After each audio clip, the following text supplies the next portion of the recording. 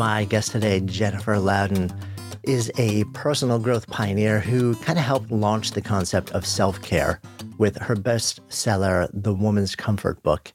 Since then, she has written 7 additional books on well-being, whole living, including The Woman's Retreat Book and The Life Organizer, with close to 1 million copies of books in print in 9 languages. She also leads retreats and workshops internationally, has written for many different places, including Martha Stewart Magazine, been profiled all over the place, included in 2 of Brene Brown's books, appeared in hundreds of TV and radio shows, even on Oprah, which we talk about because there's a really interesting and unexpected twist on that. And now she is in this moment of her life where she's kind of being called to re-examine who she is, to reimagine the life that she wants to craft after some major disruptions and changes, and ask the question at this point in life, why bother? That, in fact, is the title of her new book, Why Bother? Discover the Desire for What's Next. And we touch down on so many pivotal moments and awakenings in this wide-ranging and moving conversation. Cannot wait to share it with you. I'm Jonathan Fields, and this is Good Life Project.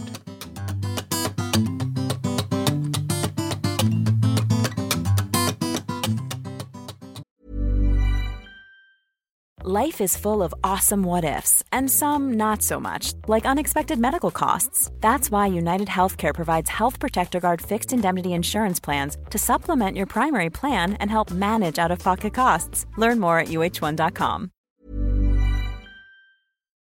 Good Life Project is brought to you by Understood Explains, a podcast that's like a beacon for parents navigating the special education system. Hosted by Juliana Urtubey, a special education expert, this season is all about individualized education plans, or IEPs. Juliana breaks down complex topics like how to tell if your child needs an IEP in a way that's easy to grasp. I checked out an episode of Understood Explains about the difference between IEPs and 504 plans, and I was struck by the balance of empathy and practical advice. It's not just about understanding the system, it's about empowering parents and caregivers to advocate for their children, which is just so important. So I've known a number of people who've had to literally scramble to figure out how to advocate for their kids when the system seemed to just make it so hard to get the support that they need and deserve. So if you're a parent navigating this world, or even just wondering if it's right for your family, I encourage you to give Understood Explains a listen. Search for Understood Explains in your podcast app. That's Understood Explains. It's like having a roadmap for a journey you didn't expect, making it a little less daunting. Good Life Project is sponsored by LinkedIn Ads. So as a business-to-business marketer, your needs are unique. B2B buying cycles are long and your customers face incredibly complex decisions. So isn't it time you had a marketing platform built specifically for you? LinkedIn Ads empowers marketers with solutions tailored for B2B. Imagine having direct access to 1 billion professionals, including 180 million senior executives and 10 million C-level leaders. With LinkedIn's powerful targeting tools built for B2B, you can drive serious results. LinkedIn Ads generated 2 to 5 times higher return on ad spend than other social platforms in the technology space. We've actually tapped the power of LinkedIn Ads a number of times ourselves, and the campaigns have been really successful. If you're ready to revolutionize your B2B marketing, try LinkedIn Ads with a $100 credit on your next campaign. Terms and conditions apply. Go to linkedin.com/goodlifeproject to claim your credit. That's linkedin.com/goodlifeproject, or just click the link in the show notes. Terms and conditions apply. Did you have any sense for what lit you up when you were younger? I always wanted to make stuff. I always wrote. I made films. I wrote plays. I was always making stuff. From a very early age. So were you aware of the fact that that was your jam from an early age? I don't think, it's hard to go back because now we think so much about what's our purpose and, where did we come from? But I don't think there was ever anything else for me. That I always wanted to create stuff. And I think it became toxic at some point for me as an adult, because it became about identity and being special. But as a kid, it was just pure creativity. Okay, so looking back in those early years, as the maker just sort of like takes the lead, do you have a memory of a story of like the coolest thing that you made? I think one thing that comes to mind is I took Romeo and Juliet in 7th grade and wrote a rock and roll version of it with Stairway to Heaven as the theme song. And we performed it in the Burt Reynolds Dinner Theater because Burt Reynolds owned a dinner theater in our town. And I think he came and saw the production of it. No kidding. That's my memory. It might not be true. That is amazing. So that's a great memory. And it also has a memory of early creative shame because I also thought I wanted to be an actor. And I made everybody, including myself, audition for that play. And I was so afraid I couldn't audition. And so I remember there being a feeling in making that play that was so pure and so me and so ballsy. And also like, but I didn't do it 100%. I wasn't that, writer, director, actor person that I wanted to be. So, I mean, it also sounds like there's like perfectionism is touching down really early too. I mean, or was it something different? No, I think for me it was more about, you can talk about the Enneagram a little bit, Enneagram 4, wanting to be special, wanting to be different. I'm not a perfectionist at all. Okay. I'm not like, oh, that's good enough. Right. You can just look at my social media posts for all the typos that are in them. My God, the number of responses we get every time we send out an email, they're like, dude, I love your writing, but somebody's got to check your work. I had people unsubscribe over the years in my newsletter because of my typos. We finally got a regular copy editor. They're like, you can't call yourself a writer. It makes a difference. But you were also, you were dyslexic as a kid also, I am right? dyslexic, yeah. Right. How did that show up? Because it sounds like you were also writing really early too. I don't think I could have become a professional writer without computers. So personal computers came about when I was at film school. And it allowed me not only spell correction, but it allowed me to move things around. And that was huge for me. The dyslexic diagnosis was the best they could come up with in the 80s. They said there's something really weird about you, how you learn and how you spatially organize things. Something's really not regular here. We're going to call you dyslexic. We don't know what else to call you. Got it. So spelling errors for sure, number, completely directionally challenged, spatially challenged, which is very funny. I wanted to be a filmmaker. Yeah, but the time that if we're talking about like the time you went to filmmaking also, which was right around the time, because everything was still analog then. Oh my God. Which actually for somebody who's dyslexic or dysgraphic probably makes it more accessible. Nope. Okay. I would edit a film and I would put it the wrong way on the reel. Got it.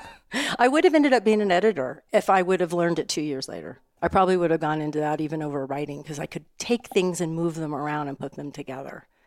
I loved that. So when you're doing your rock and roll version with Stairway to Heaven in 7th grade, how does that actually, how does the creative process work for you? How do the lines come out? How do you actually get your brain to organize it and make it all happen? Because that's a lot of complexity and moving pieces. It has been always something technological helped me. I don't remember in 7th grade.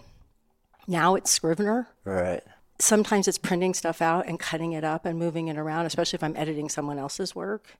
But I get it. I can feel the tension in my body when you ask me. It's almost like a panic. Like, will I be able to do it again? Will I figure out that way to organize things? Yeah. It's a huge challenge. Do you feel in any sense that the sort of the workarounds that you've had to create to thrive sort of like with your learning style has in any way benefited you? And my curiosity is because I have a number of friends who are either dyslexic or have various learning challenges who are astonishingly accomplished in business and in the arts and have sort of shared with me that it was really, really, really hard when they were younger, but they were forced to kind of like see things differently and come about things differently in a way that almost gave them access to creative output, which was distinct as well. I'm curious whether you've experienced that at all. Your face is telling me, nah, I don't think so. No. I wish it sounded like, yes, I'm Elon Musk.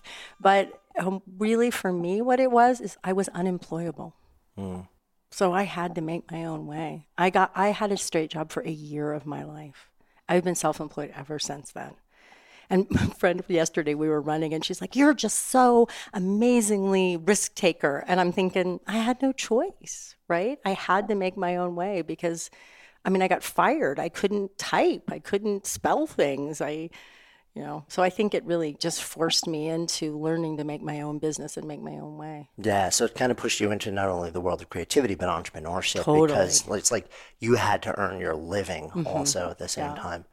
Your dad was in business. He was an entrepreneur also, right? So did that play a role in sort of like seeding that as a possible way to go about life? When I got that straight job out of college, it was in a literary agency to be a literary assistant. Thought it was the coolest thing ever. I called my dad. Dad, I got a job. And there was dead silence on the end of the phone. And he said, why'd you do that? Classic entrepreneur, right? He was like, I thought you wanted to be a writer.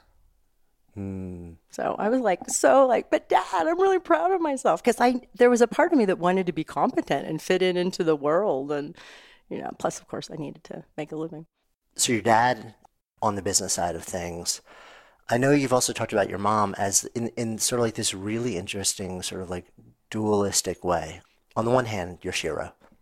On the other hand, also living in this kind of like very typical conservative 1950s model where she wasn't actually even sort of like, quote, allowed to work.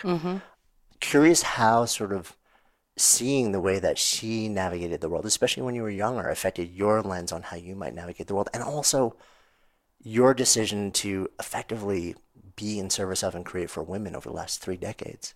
Yeah, I didn't know it until I spent 4 years and 500 pages writing a memoir that completely failed as a work of literature. But it taught me so much. It changed my life so profoundly to spend those years writing that story. And out of that, what leaped out over and over again is how I saw her stopped by her culture, by her father, by my dad. And I think my entire work has been in support of not wanting that to happen to other women, but I didn't know it. And I think that's fascinating. How often are we motivated by things and we don't get it until we're in our 50s? Oh my God. If we're lucky. I mean, it was so obvious once I saw it on the page of the story, trying to make it a scene, trying to bring people into it. And it hit me over the head as if you slapped me right now. Yeah, it is really interesting when we reflect on things like this, because I feel like we love to believe that we are that we have so much free will and so much agency, and we know, like, especially when we feel like we've sort of spent some time doing the work, we kind of know who we are and why we're doing what we're doing, and then you cross like over into this next precipice where you're like, I have no idea what's going on or why I'm doing anything. And there's such surrender and kind of pleasure in that. I look back at my younger self who thought she had it all figured out, her motivation, whatever. And now I'm just like, wow, I have no idea. I have no idea what's motivating me. I have no idea why I'm making the choices I'm making today. I'll try to hack the system, but we'll see. Yeah. Let's jump back into some of those choices. So you do end up going to USC, studying film. Was film something, was that kind of like a default, or were you seriously thinking, I love film and I want to make this my jam? No, I was seriously, I loved literature, but I went to the movies every single weekend. I think I spent a year in 8th grade making a Super 8 film. I made some Super 8 films at my first school, the University of Florida. I transferred from there to USC. And I just thought, I want to be around creative people. I want to be around people who are really alive, who were doing this work. That was really about as much as I told myself. And I got some kudos at University of Florida as making some movies that people like. So I thought, and my film school teacher said, you should go to film school. I'm like, okay. This is about as much thought as I gave it as a 19-year-old. Right. So you end up in USC. When you get out, though, is that when you get that first job working why not straight into the world of film, sort of like doing the PA and working your way up thing? That's a really good question. I think that I was feeling pretty lost. Oh, I know. No, I know the answer. That's for sure. That was true. I was feeling lost, but I also started realizing that cinematography and directing, which is where I thought I would go, were not my talents, but writing was. So I started to write more in film school, got more, again, you're doing a good job for that than other things. So I thought I'd go the writing route, the screenwriting route. Right. And plus, it gave me an identity. It gave me something to hold on to. It gave me someone to be, which was really important. So the early days then, the focus was, I mean, were you actually coming out of school saying, I'm going to write movies? Mm-hmm. Yeah, but that in those 3 years that I was there, I came in thinking, I'll make movies. And then quickly went, first of all, women in 1982, okay, women in 2020. So I pretty much quickly figured out this was going to be frustrating. I also realized that I didn't have the balls at that point to tell people what to do. I was completely unequipped to direct a film. I played around with cinematography and editing, and again, both found my learning disability getting in the way with that. But writing, I'm like, I can do this. I can figure it out. I think I could be good at it. So that's where I ended up. Did you have a sense that you could make a living doing this? Because that's always been one of the early knocks with the entire career of writing, whether it's screenwriting, whether it's novels, whether it's memoir, whether it's prescriptive. The big curiosity and the big, like the word from parents is, well, that's nice. You can do that on the side. Did you have a sense from the earliest days that you actually might be able to support yourself doing this? I never, ever thought I wouldn't. I never occurred to me that I wouldn't. I had colleagues, I had friends that got out of school and they sold stuff right away. Why wouldn't I? And that actually didn't serve me. How so? Because I wasn't willing to take the time to learn my craft. I had a boyfriend who's gone on, I won't name his name, to be super, super successful. And he was like taking a show he started in television. He's done most of his work in television. And a show that wasn't produced anymore, and studying it and taking it apart and writing a sample script for a show he couldn't sell. And I thought he was crazy. Who went on to have a super successful TV career? He did. I was too impatient. So I thought totally I would be successful. I thought I'd sell a screenplay in 6 months. What happened? I didn't. I got an agent. I got meetings. I did all of that. But I think when I look back at that, I didn't know how to to be mentored. I didn't know how to find a mentor. I didn't know how to study the craft. I didn't know how to be patient. I didn't know how to take a meeting. And I didn't know how to build a community or network. And I got really, really depressed. Seriously depressed. I started drinking too much. My boyfriend and I, who later became my first husband, we broke up. It was I went down pretty quickly because I wasn't having the success that I thought I should. Yeah. To become someone. As a, 23-year-old? No, by that time I was probably 25, 26. Okay, yeah. but still, I mean, I know, it's super insane. young in this, it's in the, like the spectrum of like the career. It's embarrassing to tell that story. but it's, I mean, like, you must get this question so often. I know I do, so I'm sure you do probably a lot more than me, which is, what would you tell your 20-something self? Mm-hmm. And so often I just think, just let go. Exactly. Relax. Just chill. Take a longer view. Right. You have so much more time than you think you have. Just figure out who you are and what you care about. Exactly what I say to my 25-year-old daughter. Yeah. Yeah. So what brings you out of this dark place in your mid-20s? I would have a small voice that would say, this is God's honest truth. You need to be kind to yourself. You need to take a break. You need to stop pushing yourself so hard. You need to stop beating yourself up. I would sit at those big original personal computers and put in that floppy disk, and I would try to write this screenplay that I had an agent that was interested in, and I would rewrite the same couple of pages over and over again. I was so stuck, and then I would drink too much. And this voice would keep saying this to me, different ideas. Like, just take some time off. Go get a job at the bookstore. Go get a job at the plant store. I was really interested in gardening.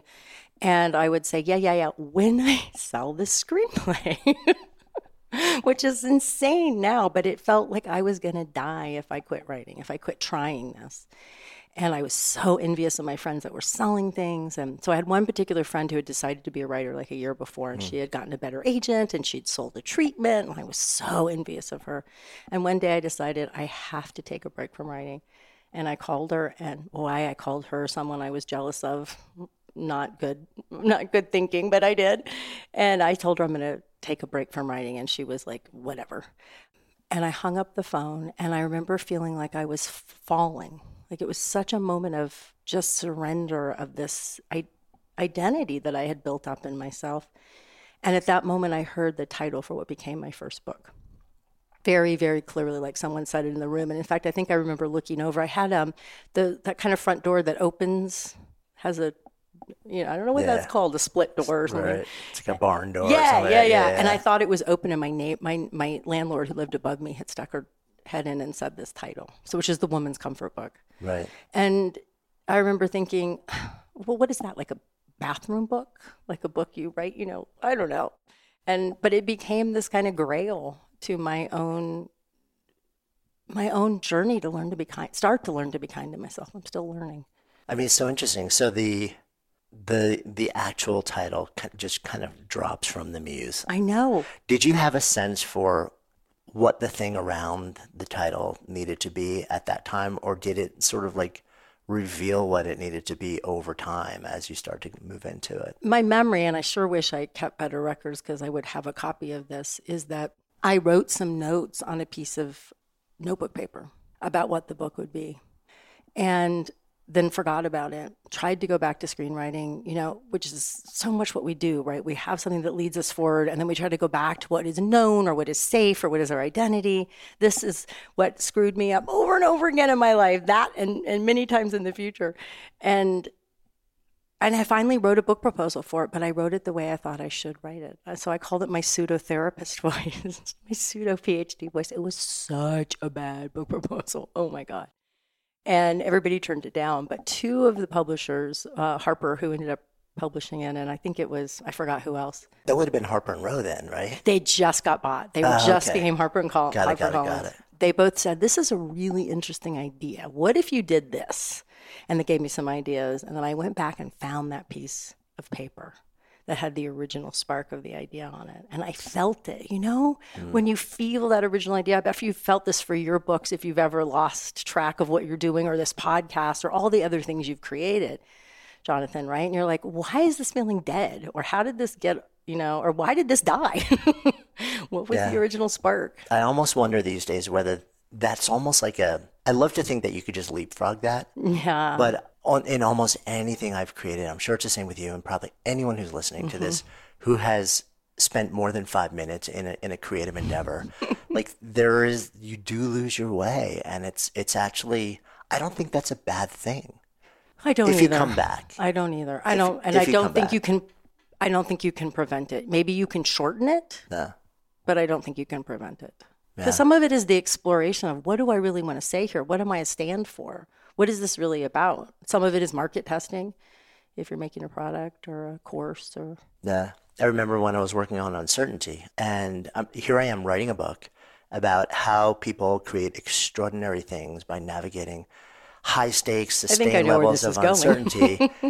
And I'm like halfway through interviewing people, and they're telling me the best stuff only happens when you let go of the plan. And I'm sitting there thinking, I'm literally checking off items in a fiercely detailed outline, like, because this is what the book has to be. And it dawned on me, I'm like, but everyone's telling me I need to just completely let that go and just give it the life that it slowly is revealing to me. But it's terrifying to do that. It's terrifying, and it's essential. I think it's the process that we have to live through over and over again, not just in our creative work, but in our lives.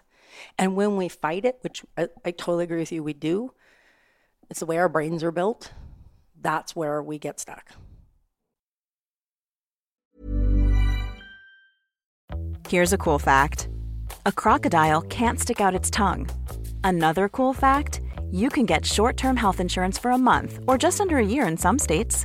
United Healthcare short-term insurance plans are designed for people who are between jobs, coming off their parents' plan, or turning a side hustle into a full-time gig. Underwritten by Golden Rule Insurance Company, they offer flexible, budget-friendly coverage with access to a nationwide network of doctors and hospitals. Get more cool facts about United Healthcare short-term plans at uh1.com. Hey there, it's Michelle Norris. I'm host of a podcast called Your Mama's Kitchen. When I travel, I'm usually looking for a way to find a taste of home when I'm not at home. And one of the things I love to do when I am at home is entertain. And Airbnb allows me to do that. When I was in California recently, I rented a house that had a great kitchen. And when we were sitting around the table, we were all thinking, we're in someone else's house. Someone could be in all of our homes as well. If you have a home, but you're not always at home, you have an Airbnb. Your home might be worth more than you think. Find out how much at airbnb.com/host. Good Life Project is sponsored by LinkedIn Ads. So as a business-to-business marketer, your needs are unique. B2B buying cycles are long and your customers face incredibly complex decisions. So isn't it time you had a marketing platform built specifically for you? LinkedIn Ads empowers marketers with solutions tailored for B2B. Imagine having direct access to 1 billion professionals, including 180 million senior executives and 10 million C-level leaders. With LinkedIn's powerful targeting tools built for B2B, you can drive serious results. LinkedIn Ads generated 2 to 5 times higher return on ad spend than other social platforms in the technology space. We've actually tapped the power of LinkedIn Ads a number of times ourselves, and the campaigns have been really successful. If you're ready to revolutionize your B2B marketing, try LinkedIn Ads with a $100 credit on your next campaign. Terms and conditions apply. Go to linkedin.com/goodlifeproject to claim your credit. That's linkedin.com/goodlifeproject, or just click the link in the show notes. Terms and conditions apply.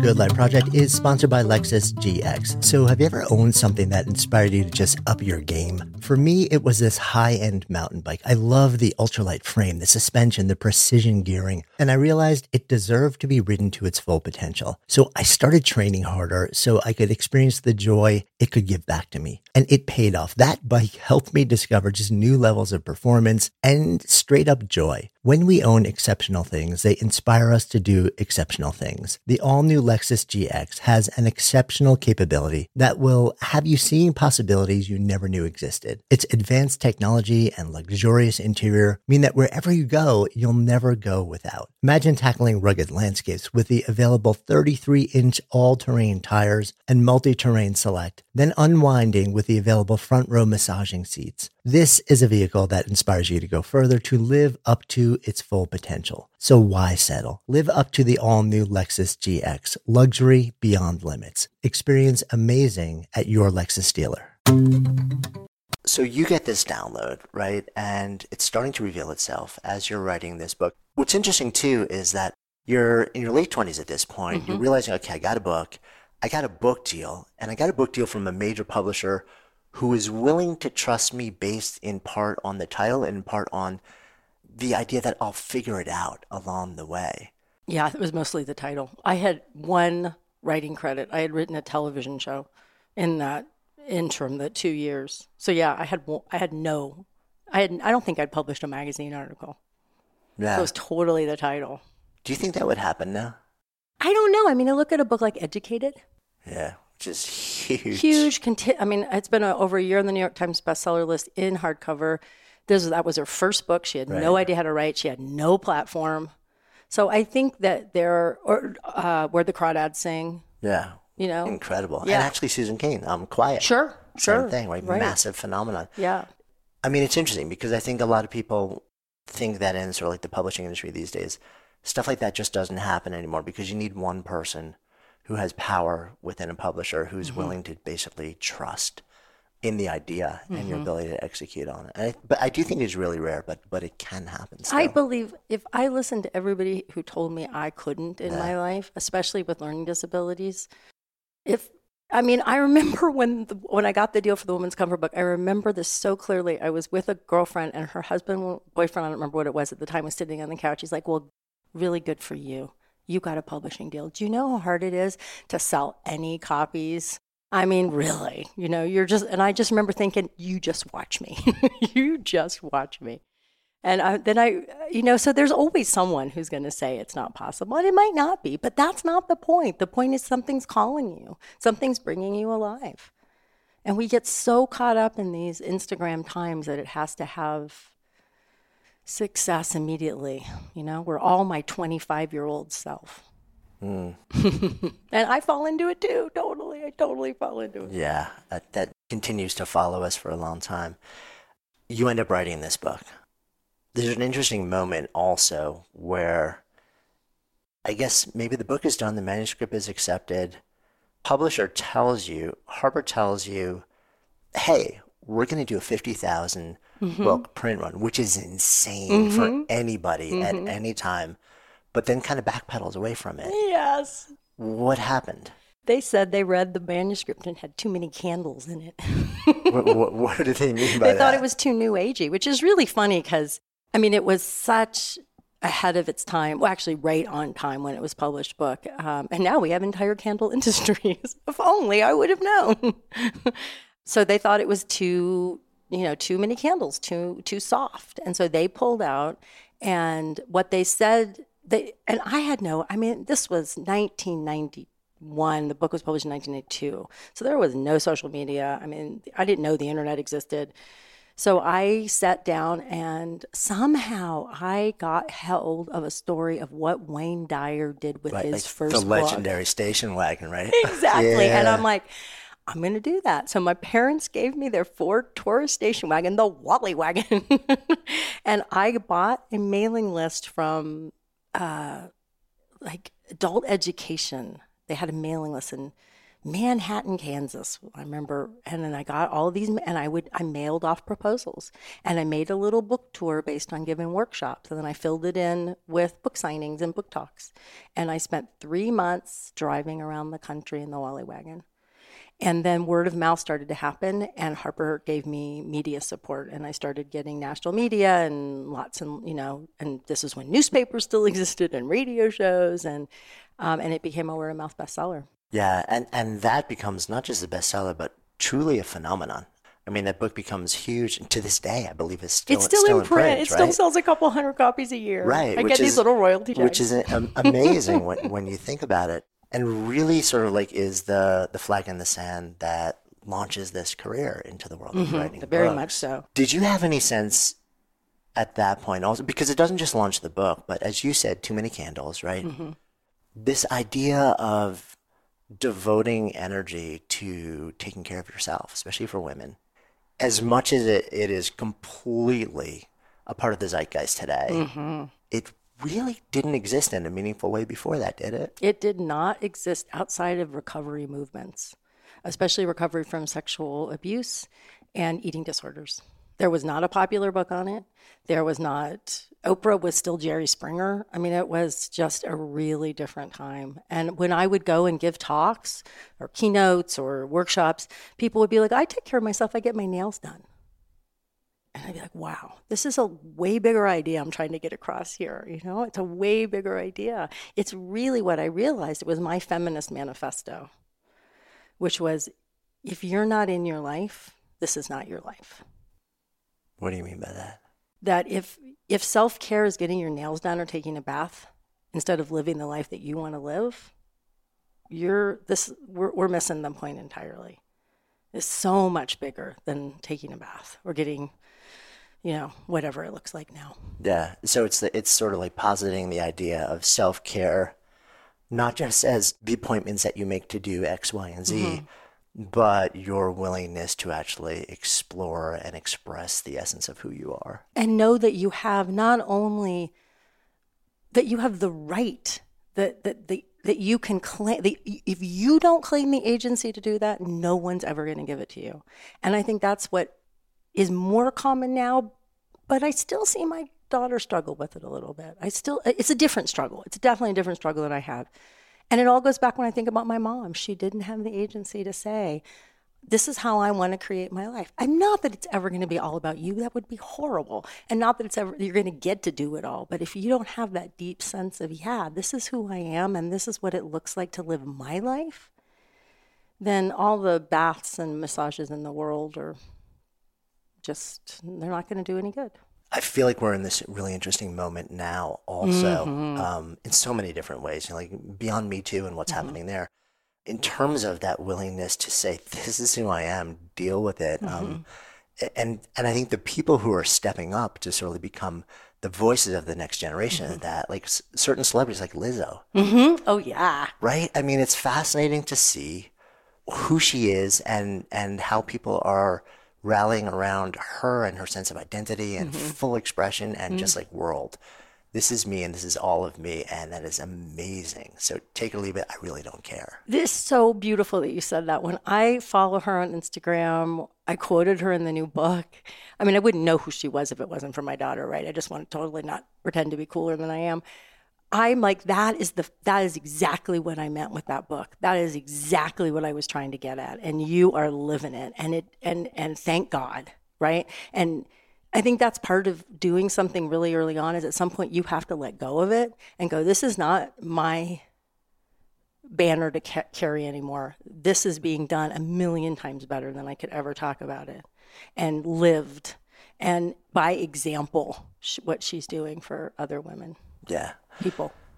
So that one book, which comes out in 92, launches you into a career in writing, and also leads kind of like maybe not entirely in name, but a bit of a franchise around the idea, right? So like Comfort for it was couples for comfort, pregnancy, yeah. And then eventually it leads you to write a book on women's retreat.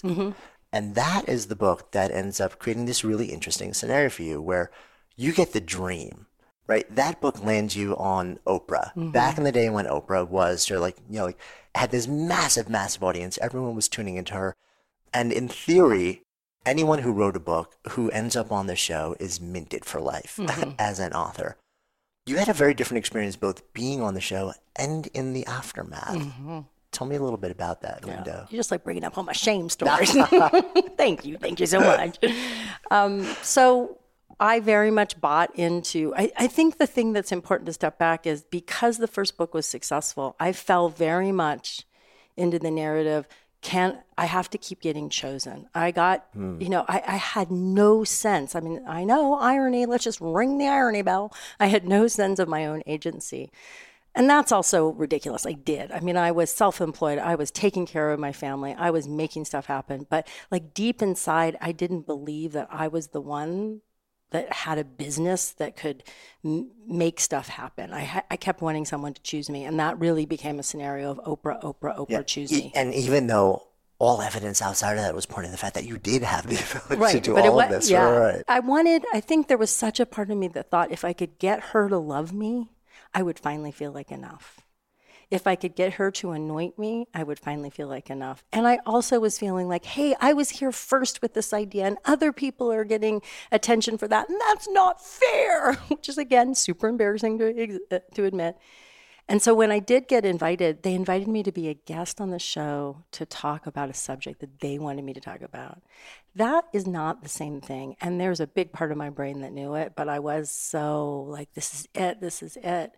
So then when I did the show, I felt false. I felt out of alignment. I just remember just being, oh my God, out of my body. And when I walked off that set, I didn't get what I wanted, which is for her to tell me she loved me and that I was good enough. And that sent me into a pretty profound depression for a while and a real sense of what the hell am I doing and why bother to do it? Yeah. So where do you go from there? I mean, because you still... had to make a living. Right. You're married, you're a mom, you're providing for the family. Yeah. So how do you function? How do you sort of like navigate that season? Wow. I remember feeling so stuck and so lost. I had an idea for a new kind of planner, which ended up becoming the Life Organizer book. I spent a lot of time on that, trying to figure out how to start a company around that. That didn't go anywhere. I wrote 40 pages of a whining memoir that didn't go anywhere, but sort of those two things came together into before the Life Organizer, the Comfort Queen's Guide to Life. So I think for 2 years, I just pretty much tried things, and I don't remember how. I'm sure I was still doing speaking stuff. I did a lot of brand stuff then. Brands would call me. They would look up, they would Google Comfort. Well, it was before Google. And they'd find me and they would hire me for a lot of money. I didn't endorse stuff, but I would come and talk about self-care, and then I would be next to like their brand or on their stage. Or so I know that I remember there was one time when I was like, how am I going to pay the bills? And I got a call and it was a $40,000 gig. So I think I got bailed out a few times that way. Yeah. Well, I mean, bailed out, but also bailed out because you had spent years building yourself into this place. Right. So like, that's not how I thought about it. I am the name who sort of like put this on the map. But Right. yeah, like when you're in the middle of Right. it, that's you're not looking at it that way. You're like, just wow, that was quote lucky. And it really became a story for a long time. And I would leave it and I would come back to it that I had failed, that I had really failed. And that I'd had this incredible opportunity, not Oprah, but the whole thing, and I hadn't leveraged it. You know, I hadn't been Jonathan Fields with it. You know, I hadn't been, whoever I would put up on a pedestal. By the way, I'm like recoiling as you use me. But I mean in a good way. Because I look at so much of like how much, like I've walked away from or crashed and burned so many times. But I think that is, we that's project. what we all do. Right, we project, right. Whoever we want to project on that day. Yeah. You end up, part of it, I guess that's also this season where you start teaching a lot more. I think, or was it sort of like after that? Was that the thing that was part of the emergence from it? Really? That was really part of the emergence. I became, I was called and asked to do a keynote really early on, and I remember going, what's a keynote? And I remember like, oh my God, I think I memorized the whole thing. I was so nervous. I did such a good job.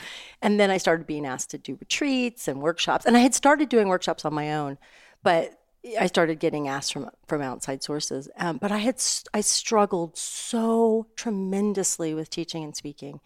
And again, I look back at that young woman and I think, oh my God, honey. And part of it was I thought anytime I give a speech, everybody in the audience's life should be changed or I failed, right? It wasn't enough to provide someone with a little laugh or an idea that might take heart, or it wasn't enough to say, I have no idea what's happening. It's not, my job is to show up. And the same thing with workshops.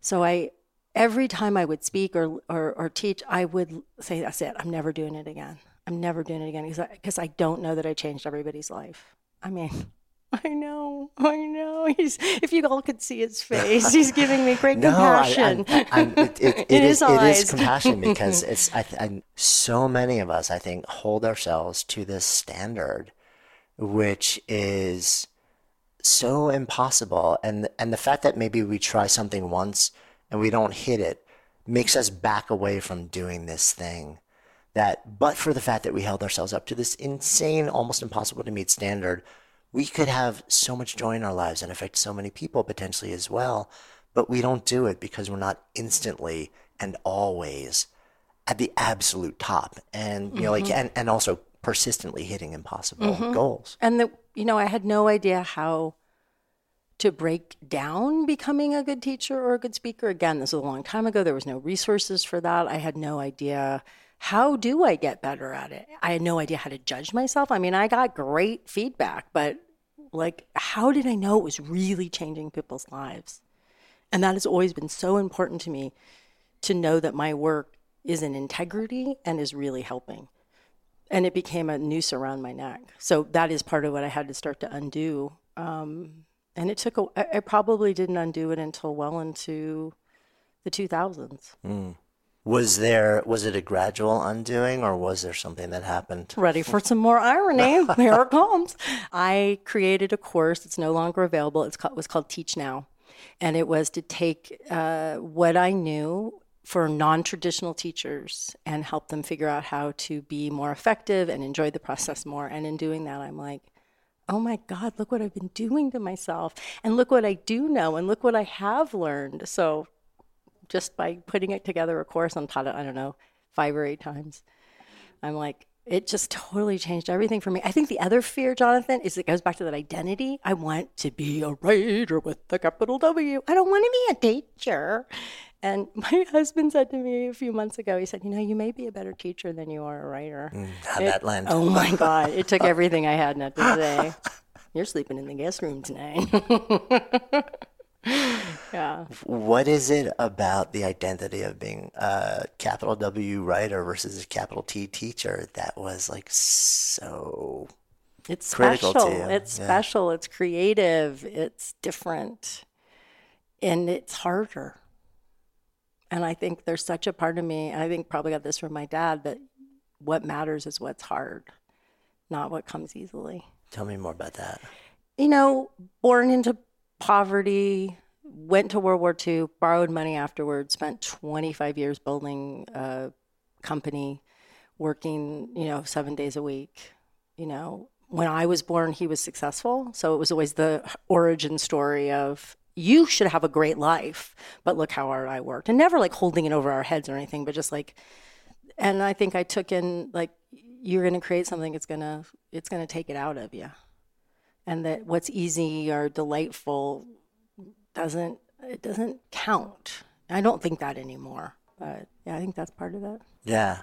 So interesting how that gets wired into so many people. Well, not that it doesn't count, but don't trust it, or don't put, it's going to be hard. And he's right, it is hard. Yeah. But there's something about the way I hold it now that the pleasure is more front and center. Yeah. I love the way you framed that, because it's not about only taking a path when it comes easily. It's about acknowledging that it's hard, but hard isn't necessarily wrong. And we can make the experience of hard so much more suffering than it actually needs to be, rather than just saying, well, yeah, it's hard, but it's actually like, it's okay, and it's leading to some really powerful, amazing things. And when you say that, it's like, I know I can feel the difference in my body. It's like the body that armors up, and like up come my ears to my shoulders, and my breathing gets, this is why I get pain when I run, because I run this way sometimes. And, and then like the body that says, man, let's be here for this. Let's trust ourselves. Trusting ourselves doesn't mean it's going to work out. Trusting ourselves doesn't mean this is going to be a great interview I recorded with you. Trusting myself is like, am I here? Am I speaking my truth? Am I breathing? Am I loving myself? Cool. Okay. Yeah. Then let the outcome be what it needs to be. Yeah. And of course you want a good outcome. You're always going to want a good outcome. Yeah. But it's just not always possible. Good Life Project is sponsored by Lexus GX. So have you ever owned something that inspired you to just up your game? For me, it was this high-end mountain bike. I love the ultralight frame, the suspension, the precision gearing, and I realized it deserved to be ridden to its full potential. So I started training harder so I could experience the joy it could give back to me. And it paid off. That bike helped me discover just new levels of performance and straight up joy. When we own exceptional things, they inspire us to do exceptional things. The all-new Lexus GX has an exceptional capability that will have you seeing possibilities you never knew existed. Its advanced technology and luxurious interior mean that wherever you go, you'll never go without. Imagine tackling rugged landscapes with the available 33-inch all-terrain tires and multi-terrain select, then unwinding with the available front-row massaging seats. This is a vehicle that inspires you to go further, to live up to its full potential. So why settle? Live up to the all-new Lexus GX, luxury beyond limits. Experience amazing at your Lexus dealer.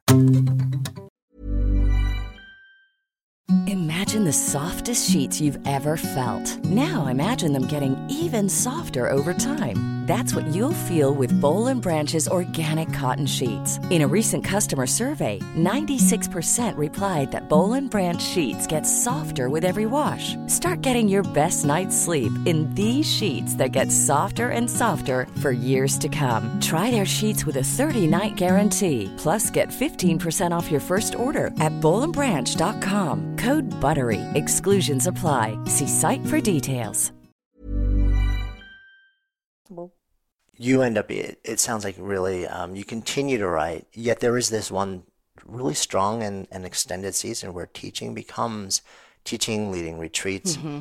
It really becomes the center of a lot of what your contribution to sort of like the world and people's lives are. And during that sort of like season as well, especially the last decade or so, I mean, just on a personal level, tremendous trauma, tremendous shifts, like a marriage of decades long from that person you talked about, out of film school comes to an end after he survived cancer and like wanted to live a different life. You're also raising a kid, a daughter who's coming into adulthood, and your parents are reaching a time in their lives where your mom ends up struggling with dementia and Alzheimer's, and your parents pass, and in the middle of this also you are trying to figure out, okay, so how do I figure out which way is up? How do I continue to be this person that I am? And I'm wondering if during this whole window, you're also grappling with this sense of identity of like, this is who I've sort of like told the world that I am. And I am being challenged to be that person in a way like I've never been before. Like, how do I navigate this whole thing? Oh, God, so much so. And especially because part of my identity was I'm a successful person. I write books. I publish books. My books sell a lot of copies. And I had book after book after book fall apart on me. And I would email my agent, oh my God, I've got the best idea. Oh, that's a fabulous idea. And then I'd sit down to write it and I couldn't write it. Or I wrote the memoir and totally failed. So there was all of the personal stuff happening, which I don't think was unique. I mean, we all go through, especially in midlife. There was a few periods in that when it was very Joe Blank.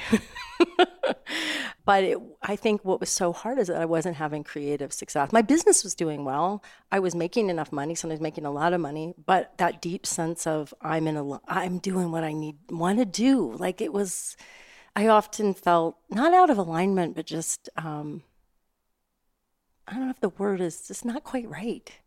Not quite right. I don't know. I still don't have the words for it. How did that feeling show up for you? Did it show up psychologically, physically? How does that manifest for you? You know, interesting. Again, irony bell. Just didn't see this until I wrote about it. I had a back issue on and off for 7 years that no one could figure out. And what was it? My muscles twisted, so it almost looked like I had scoliosis. And it wasn't until we moved here and I kind of started to put together things I'd learned writing the memoir that became the book that I wrote, that my back just never bothered me again. Never bothered me again. Also, great physical therapist in Boulder. I want to say I did get some help, but he solved it in 3 weeks. Yeah. Funny the way the body tells us. And we're like, at some point, it's like, just going to keep layering on symptoms until you will listen at some point. I can't believe it may take years. How thick I can be. How thick. That's all of us. Yeah. So you mentioned also, so you ended up, because you were in the Seattle area for years and years and years and years. Fairly recently, like 6-7 years ago to Colorado? 5. About 5 years ago. Yeah. What was behind that? Because it's a big move. I mean, your life was there, your daughter's still there. Husband now is, I guess, so your stepson's still there. Why the sort of like giant shift in geography? My husband's work. He works in large-scale conservation. Okay. And he's worked in the Great Plains area. He's worked all over the world, but his work ended up being here, so we needed to move here. Yeah. Yeah, so it was very prosaic, but incredibly fabulous for us. Disruptive, though, because I know for a lot of sort of the people where the focus is really a strongly creative professional life, ritual and routine can be critically important. Were you able to sort of like easily recreate what you needed in Colorado to sort of like continue to operate creatively at the same level, or maybe even different, but on a higher level? I needed a new start. I discovered so much about how I was collaborating with my own stuckness. So it was such a grace that we moved when we moved. Lily had graduated from college. Aiden was going to college. So, you know, we weren't leaving them like in high school. We sometimes say, we moved and we left the kids. They're fine. They're 11, you know, they can make eggs, you know.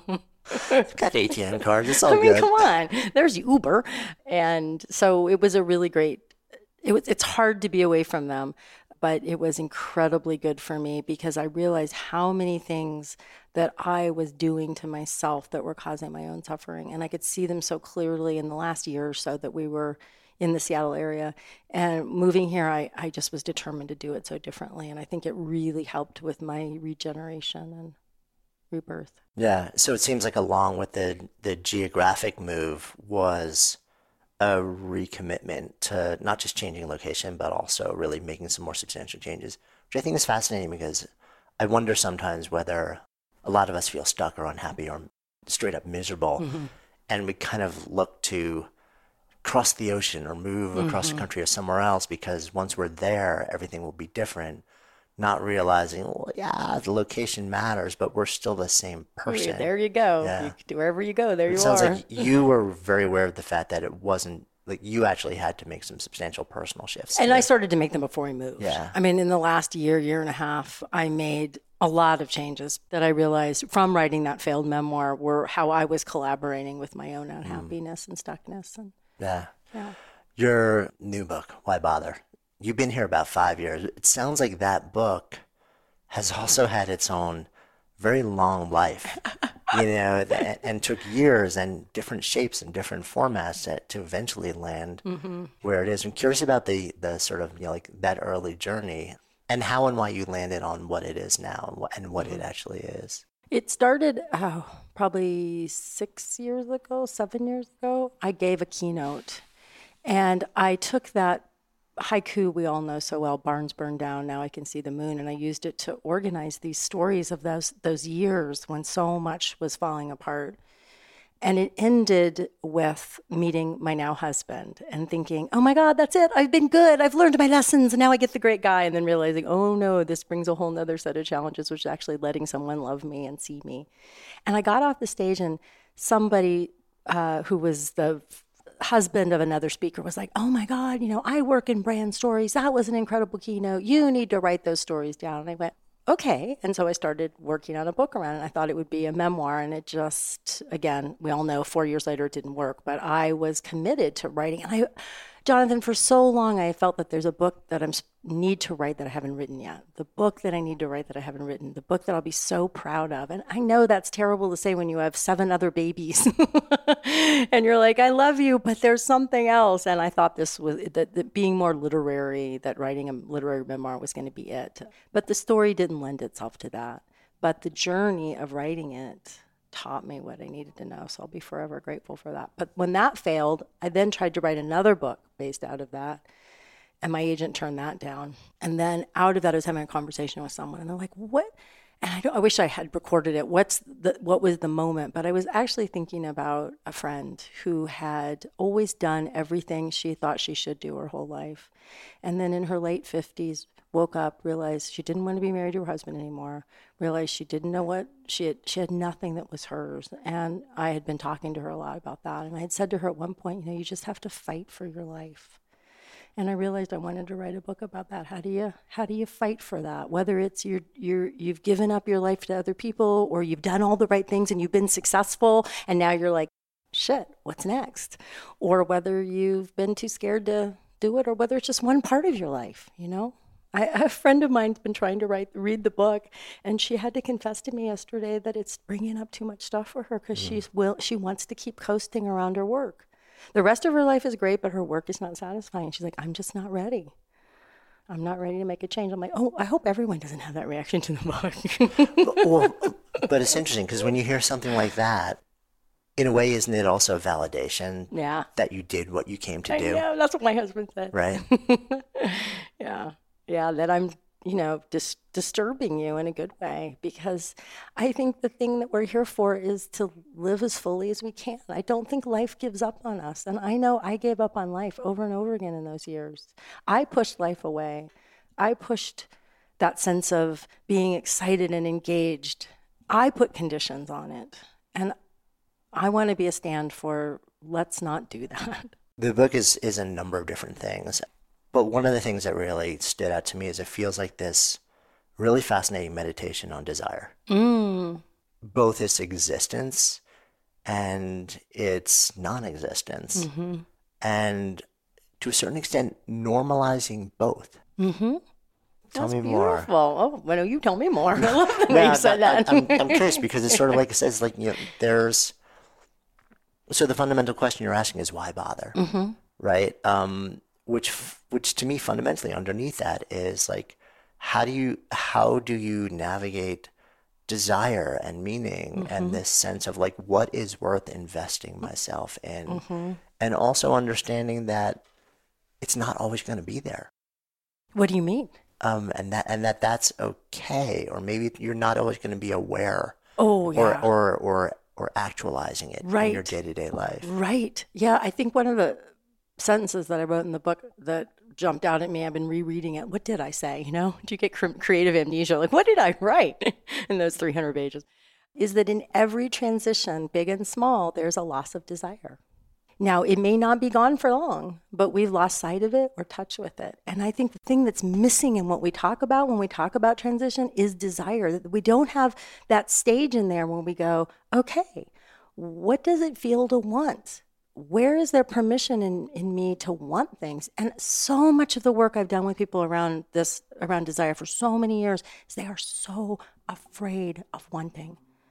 And it's not just, I used to think it was just a female thing or people who identify as female, but I see it in my husband. I see it in men that I know as well, that we feel like we're going to be selfish or become monsters, or we've been told as children that it's impossible. Who do you think you are? That it was dangerous to want things. So I think there's so much in there to unravel little by little so that we can feel that flow of life again and let it animate us. Yeah, I mean, it's interesting also because that is, from what I understand, I haven't been on retreat with you. Maybe one day that'd be awesome. But isn't that also one of the central questions that you constantly surface in every retreat that you've done, which is like to just sit with this idea of what is it that I want? And if it doesn't come easily, don't walk away from it. Right. You're exactly right. And even on my writing retreats, because in the last few years I've done primarily writing retreats, that helped be in the final circle what many people will say was the most profound thing. They'll be like, I got a lot of work done, or I got around my fear of this or whatever, but they'll be like, I kept asking myself, what do I want? And I'll be like, you don't have to come to the afternoon sessions. You're not here for me. If you're like, what do I want? And you're on your way into the door and you're like, I want a nap, or I want to go look up at the mountains, or it's following that. And then it's paying attention to how does it feel? What does it tell you? Or we will always have these amazing buffet spreads, right? And it's like, instead of going like, I have to have something of everything, what do you want? What do you want? And it's huge for people. Yeah. It's fast. No matter how many years I've done this, I'm always fascinated by. Are there, I imagine every person's answer is going to be in some way unique to their circumstance, their lives, their history, whatever brought them to that moment. Are there a small number of common themes that just keep repeating over and over and over and answer that question? I would say rest is usually the top. Time to just nap, rest, to not be connected to a device, to not be connected to your to-do list. There's one woman who's come to my retreats for a number of years. She has a profoundly disabled daughter who has been damaged repeatedly through malpractice on top of her birth issues. And so this woman's life is really hard. She has support, she has money, but it's just, she's the primary caregiver. And for her, it's always this sense of returning to the fact that I can hear my own mind, my own ideas matter. I get to be with my own ideas. I get to explore them. I get to rest. So that's, I think, the number one. I think the second thing that comes up a lot is permission, which sounds so archaic, going back to my mom's story. But I think because of the way our brains are wired and the way the world works right now, we have so much of a sense of productivity shame. Of if I'm not producing, if I'm not getting ahead, if I'm not taking care of someone else, and it just becomes our default. I know it can happen for me, and then Friday comes around and I'm like, oh my God, who am I? I am a little husk of a person. What happened to what do I want? Raising my hand also. Yeah. More regular occurrence than I want. Yeah. Yeah, that's so interesting, those themes. And I guess probably not entirely surprising also, sort of like given the way that we are and the pace that I think life has taken on for so many people these days. Yeah, I think the other one that comes up a lot is creating for creating's sake. Is that pleasure in making something, whatever it is, and how just to find that joy again and not have it immediately have to be something that you do something with. So and why bother is kind of interesting to me also, because you're sort of saying like, and it's about these inflection points of like, okay, I'm at a moment in life where it's time to make some decisions to like figure out what am I going to substantially say yes to as I sort of step into a new season and into a place of agency and co-create it with the universe, people, whoever it is. And what do I say no to? Like, why bother actually saying yes to this? What is it underneath that? And you actually lay out 6 steps, or sort of like you give a process. Mm-hmm. And we can kind of like just touch on like those elements briefly. But there's something bigger that I thought was really curious too, which is that you do have a defined process and you have clearly thought so deeply about this and mapped it in your own life and seen it unfold in the lives of so many others. And at the same time, you also share that your primary intention with the book is not prescription, but companionship. Tell me more about this. I don't think prescription works. I mean, I none of my books are prescriptive that I've written. I think what we most profoundly need, and I see this when I teach, is to know someone loves us and someone sees us. And it might be kind of creepy to say, how can I say I love you when I don't know you? But I know that I love you. I know I love your humanity. I know I love your essential goodness. I trust you and your kindness. And that's what I wanted the book to be. I wanted it to be what I didn't have, which is someone to say, this is really normal. This is really natural. This could really be a good thing. Everybody needs to ask this question. It comes to all of us. Let me just walk with you. And we're lonely. You know, I was so lonely in those years, even with a family. And so that's what I wanted, is to hold out my hand and say, you don't know me, and I don't mean to be creepy, but really I'm right here with you. Yeah. I don't mean to be one of those Facebook ads that follows you around. And it is interesting that you offered that you can say to somebody, like, I love you, not really knowing them a whole lot. It immediately brought me my automatic signature line in my emails is with a whole lot of love and gratitude. I love that. And I will sometimes pause and think about, should I just make this with a whole lot of gratitude for certain people? I'm like, you know what? There is something to, like, I may not know you well at all, but there's, like you said, you're a human being who lives and breathes on the planet. Yeah, and I want to be that person who tries to live in that place. I do the same thing. I don't have an automatic signature line, but I usually write love. And then sometimes I go, oh, is that weird? Right. Maybe I should just say it's like hugs. a new business relationship or something like that. Warmly? Like, right. Sincerely. Regards. Regards. I'm always like, regards, what does that mean? I never figured that one out. Yeah, I mean, a dear friend of mine, Cynthia Morris, years ago told me that. I was like, what is your purpose? And she's like, like to be love. Oh. And I'm like, yeah, well, like if that is fundamentally who you are, then it's not really, to say like I love you, or to say, like if a signature that says love or whatever your variation of it, it actually, it makes it just about a state that you want to exist in rather than the other person. Yeah. Yeah, it's so true. One of my favorite meditations is from Ram Dass, now our late Ram Dass, and I am loving awareness. I am loving awareness. And so, just I can feel it when I say it, and the relaxing of that place. And that's the intention that I wanted in the book. Yeah. And also, yes, I lay out stages, and I did that because beta readers told me. And these are highly well-known, accomplished people who revealed to me, without me knowing it when I sent them the book, I'm in my own why bother time, and I need to know it's going to be okay.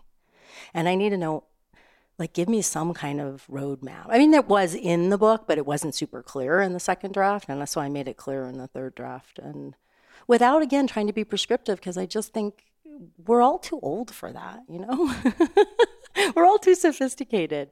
At least the people who I work with, they're not going to be taken in by, and do this and everything will be, and you will totally get your bother on.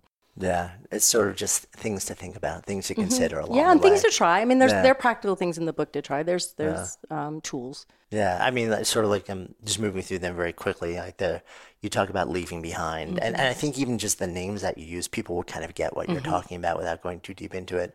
Leaving behind, easing in, settling, desire, becoming by doing, and then eventually so much of what we've been talking about, which is being seen, but being seen in this next evolution of not who you're, not the change that you're, but really just like what part of you, like how do you want to show up in this season of life, and this what's deeply meaningful, and how do you want to be witnessed for that? What's calling you? The difference between someone who, I remember this is years ago, this woman who became a repeated student, a dear friend. She came to a retreat, and I'll just never forget her body, arms crossed, legs crossed, foot going a mile a minute.